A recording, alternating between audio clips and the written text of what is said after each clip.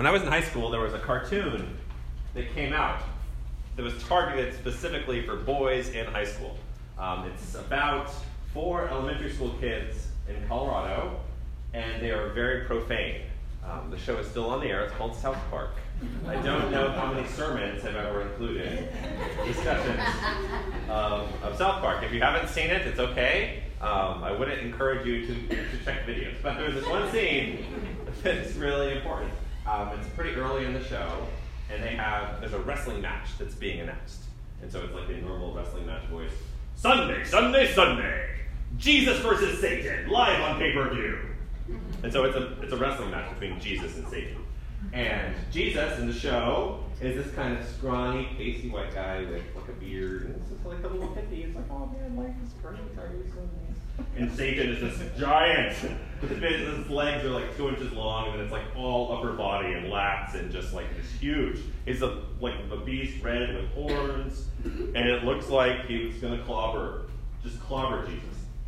And the way they do it in the show actually is they get in the battle and they do the whole thing, and they're in a ring and they're running around, and Jesus is just being Jesus-y and nice, and I'm going to turn the other cheek, and I'm not going to hit you.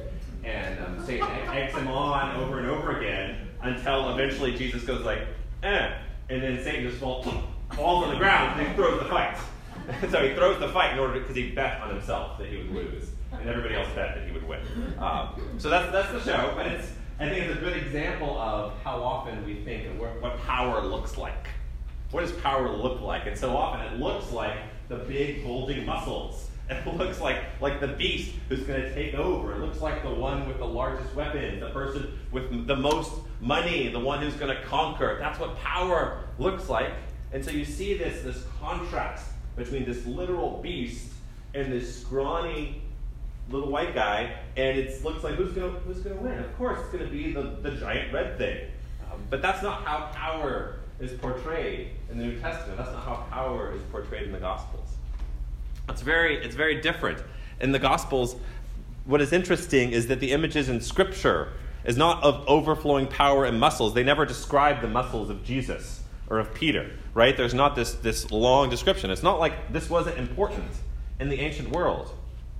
150, 200 years before Jesus' time, there was the Jewish revolt against the Seleucid Greeks. And Judas Maccabeus, who was this great warrior, and the whole Hanukkah is based after the Maccabean revolt. But he was held up as this great hero of the people. He fought off the evil colonizers. And that was so great. People thought the Zealots came out of this, and they were like, we need another Judas Maccabeus. And that's what we were looking for. But again, in the New Testament, you don't find another Judas Maccabeus. King David was another name that was thrown about as a great warrior. People didn't lift up David because he played the harp, unfortunately. They lifted him up because he won great battles. Saul fought his thousands and David his 10,000s. He was lifted up. The Romans, who were the conquerors of the day, theories go that why Rome started conquering everything. Why this small provincial town in central Italy that had nothing remarkable about it, why did it start taking over the world? And one of the theories is that the honor of victory was so powerful that that was the only way Roman men could prove themselves. So they had to go find battles to fight so that they could prove their strength and victory. And they ended up just beating everybody and just kept on winning. But that was it. They wanted to prove how strong they are in battle. Okay, this is very different than what goes on in all the New Testament, and different from this really strange passage from Revelation 12, which I bet you've never heard in church before. The only reason you would read it is if you were doing a study of Revelation, or you decided to read through the whole thing, or one of those random, like you're in a hotel, you open a Gideon's Bible, and you just turn to a page. So it's not the most transparent passage. There's a lot going on. But one thing is clear that's going on is struggle. There's a struggle going on. There's conflict. There is an enemy. Human existence does not lack for enemies. Cosmic reality, talking about the heavens and angels and dragons and all these, it doesn't lack for enemies. But as my teacher Stanley Hauerwas said, cosmic struggle sounds like a video game middle-class children play. It doesn't sound like... We don't go to church because we seek a safe haven from our enemies. We go to church to be assured that we have no enemies. Who would hate us? Who is our enemy? It is easier to imagine when Jesus tells us to love our enemies that we don't have any enemies, and so we don't have to pray for anybody like that. We just pray for our friends. It's so much simpler to imagine. Who would hate me? I don't want to be contentious. I don't want to be going around labeling people my enemies. That's so rude. That's so rude. It's so hard to be a Christian now for me because I don't have any enemies to pray for. Ugh.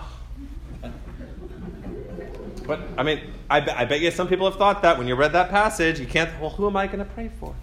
When we see the book of Revelation with this powerful imagery, we see that there's a conflict going on, and it's not a minor one. There are consequences to this conflict. Any story you read, anything you watch on TV, any reality TV show is going to have a conflict. That's what drives the narrative forward. That's where an identity is revealed. And not all conflict is violent, though there is a lot of it. I remember, it reminds me of a Teddy Roosevelt quote that is almost on every man's Facebook page that says, "It is not the critic who counts, not the man who points out how the strong man stumbles or where the doer of deeds could have done them better.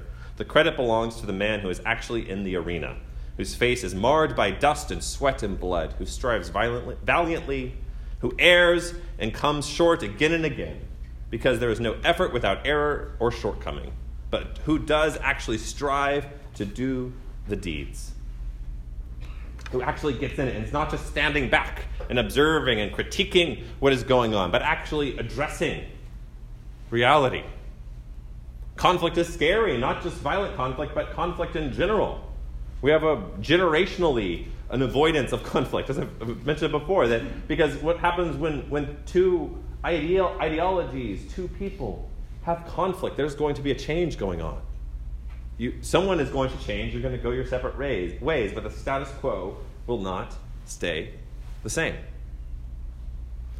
We see, again, in the book of Revelation, in this strange chapter 12, the status quo is not staying the same. The book of Revelation is about our identity. It is about what is the source of our identity. How can we understand what our identity is?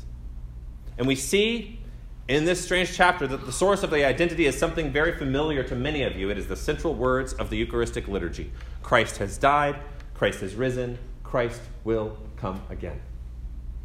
I think Revelation 12 is one of the most powerful arguments against reading the book of Revelation as this consistent chronology, because it is really hard not to see this chapter as something that has already happened. We see in these strange words the incarnation of Jesus Christ, the birth of Jesus, the life of Jesus, the death of Jesus. It all takes place here. It takes this incarnation and transposes it on this cosmic scale.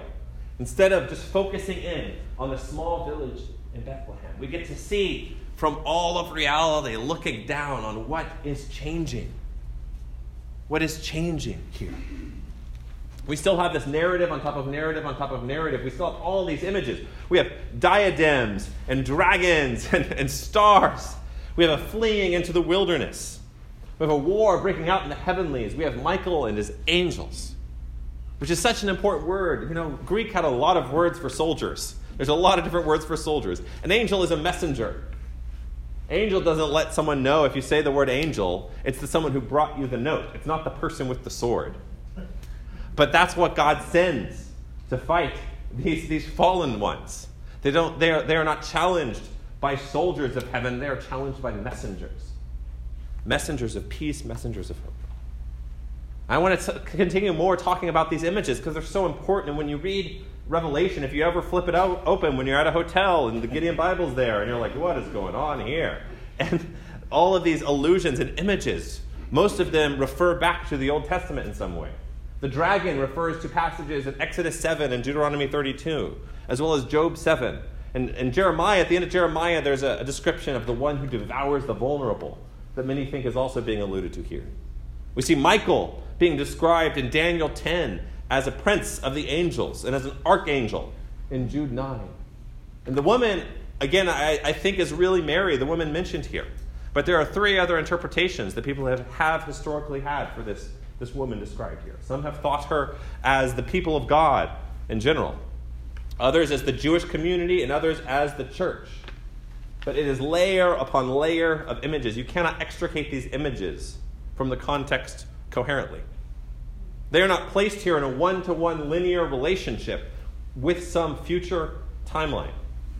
They are illustrations of the power of God. To see them as illustrations instead of chronological future predictions does not lessen their power or does not lessen God's power. It only lessens the power of the false teachers who think they have it all figured out and they can predict the time or the hour. The teachers who did not listen to Jesus when he said, "You shall not know the time or the hour." Jesus specifically telling us we cannot predict when he will come again. We cannot find, there's no code to look for. We're missing the point if we are looking for a code, because that is giving us an excuse to not love our neighbor. That is giving us an excuse to not love our enemies. Instead, we can think about, we're going to be all right in a while, so we can do what we want now, because that's when we need to worry about it. In John Milton's poem, Paradise Lost, which I'm sure all of you read this week, it's great. It's 12 books of epic poetry. It's fantastic. I would encourage everybody to read it. I will read it with you if you would like to. It's one of my favorites. But it's really fascinating. It starts off, the beginning of the poem is in hell, and it's this satanic parliament, which there was a satanic parliament in the 17th century, and so they precursed a lot of things going on nowadays. But it's a joke, you can laugh. And so they have all the devils coming together, and they describe them, and they look a lot like, the descriptions sound a lot like, even in South Park, what the devil looks like, and they're really strong and powerful. And some people have read Paradise Lost and think, oh man, I really sympathize with that devil guy. He's really interesting. And that was the point. That was Milton's point, is that devilishness is tempting. It's tempting to empathize with the devil. They're powerful. They're decisive. They do things. It can be interesting. You can deceive yourself into thinking, that is what I should be. That's what I should aspire to. But the poem beautifully deconstructs this image of evil and shows how incipient it is and how it devolves into just infighting and pride and ends up destroying itself. And is ultimately not that powerful. There's a line that says Jesus did not use half his strength to defeat the devil. Jesus and Satan don't stand on the same playing field. It's not a fair fight in reality. That's what's shown in the book of Revelation, is that the conflict is not this fair fight. Jesus is not on equal footing with the devil. The powers of wickedness and the power of God is not on equal footing. God does not seek balance in the world between good and evil. God is not like a Jedi master trying to make sure there's balance in the Force. That's not the point. There is no balance when there is evil in the world. There is only balance in the light and love of God. Darkness and wickedness and evil and the devil, they all suck up life. They suck it up and they destroy it and they absorb it. And they tempt us with these visions of power and independence apart from love. The ambition cannot be contained or sustained, yet it does not stand on equal footing with the God who is love. In this Gospel of Mark, when Jesus sleeps through the storm, Jesus doesn't sleep through the storm because he is aloof from the issues of his disciples. He's not indifferent to the worries of his disciples. He realizes the storm has no power over him. The storm is ultimately not a threat, but the disciples are so worried. They're like, come on, it's a big storm. Jesus, haven't you seen a storm before? And Jesus, he wakes up and he's like, okay, calm seas calm. He still rebukes the storms even when he thinks his disciples are silly for being afraid. But he reveals again that he is not a victim of the powers of this world. Jesus is the Lord of all creation. Jesus is the Lord of those storms. He calms the storms. Jesus and the devil do not stand on equal footing. The book of Revelation is not about the end of days. It's really not. It's not about the end of time, but about how brokenness, tragedy, and disease, these will all come to an end.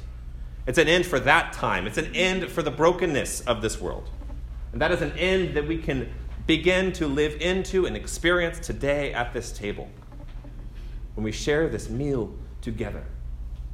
is an end that we can experience in the concrete practice of loving our enemies. And we love our enemies because Christ is victorious. We wish the best for our enemies because Christ is victorious. Again, we may think that we do not have enemies, but that is only because we are deceiving ourselves. In this world, when we have relationships with people, we have enemies. Our enemies may not be out to destroy us or kill us, but they may just be people who wish us ill, or people who irritate us, or people who, when they call us or text us, we do not reply, no matter what. For each of us, there are some people in our lives who have done detriment, who have hurt us. And it may not be intentional, it may not be vindictive, but we feel it. And it hurts. And we don't really want to see them again. And we would be fine if we never ran into them at HEB ever again. That would be good. Okay, I want to do a little exercise here. And Jamie's not here, but she taught me this, and it's really great. So I want you all to close your eyes. I'll close my eyes too, so if you want to keep your eyes open, that's okay. I'm not watching you. All right. I want you to breathe in, do a deep breath. Breathe in with your nose, out with your mouth. Okay, I want you to imagine someone in your life whom you love very much. Now I want you to think the best for them. Pray for the best for them.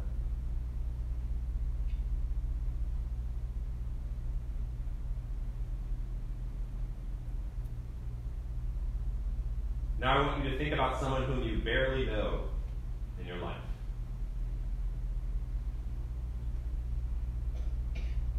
Now I want you to pray for the best for them.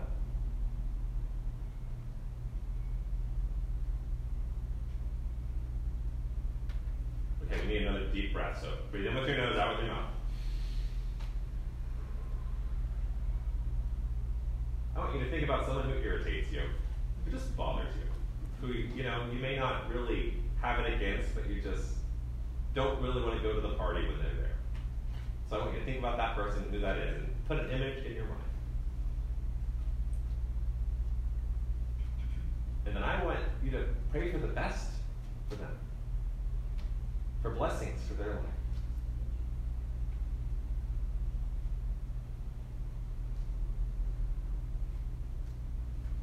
Okay, another deep breath. This is a tough one.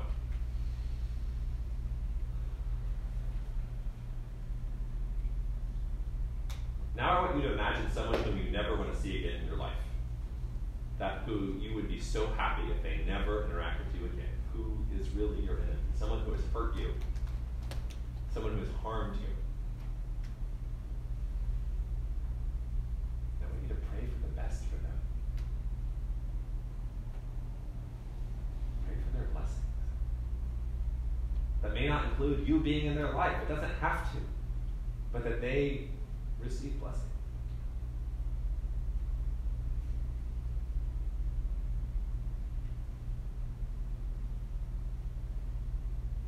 Okay, you can open your eyes. Christ is victorious. We pray for our enemies not because we are so awesome. I am not so awesome as to make that an easy thing to do. I don't think many of you are. We pray for our enemies not because we want them to win, but because we realize it's not a competition for blessing in this world. It's not a zero-sum game. Because Christ is victorious, our despisers cannot win. So we seek their blessings. We seek the best for them because what is truly best and what truly comes from God is only life and not darkness. We lift them up to God because God has won the victory. The despisers will not win. We do not come here as people without enemies. There is conflict in this world. You see it anytime you turn on the news, you turn on your computer. You see conflict all over the world. You see conflict in this country. You see conflict in our area. You see people whose lives are being torn apart. We each have people in our lives who are struggling with brokenness, with tragedy, with addictedness, with all sorts of conflict. But our hope is not in the brokenness itself. Our hope is not in a charismatic leader with bulging muscles who's going to come in and clean shop. Our hope is not in overworking ourselves or willing ourselves forward to victory. Our hope is in the Lamb who is slain, who sits upon the throne and offers us life. Christ does not offer us the power of Satan. Christ does not offer those big guns and biceps and all the power and money of the world. That's what Satan offers. Remember in the temptations in the desert? That's what Satan offers to Jesus. Here's all the money. Here's all the kingdoms of the world. It can be yours. God does not offer us that, but something much more. God offers us love. God offers us mercy. God offers us a life where we don't have to compete with the people who have hurt us, where we are validated and honored apart from our past. We are validated and honored apart from where we are from or what we've been, but because of who we are as beloved children of God. In the name of the Father, and the Son, and the Holy Spirit. Amen.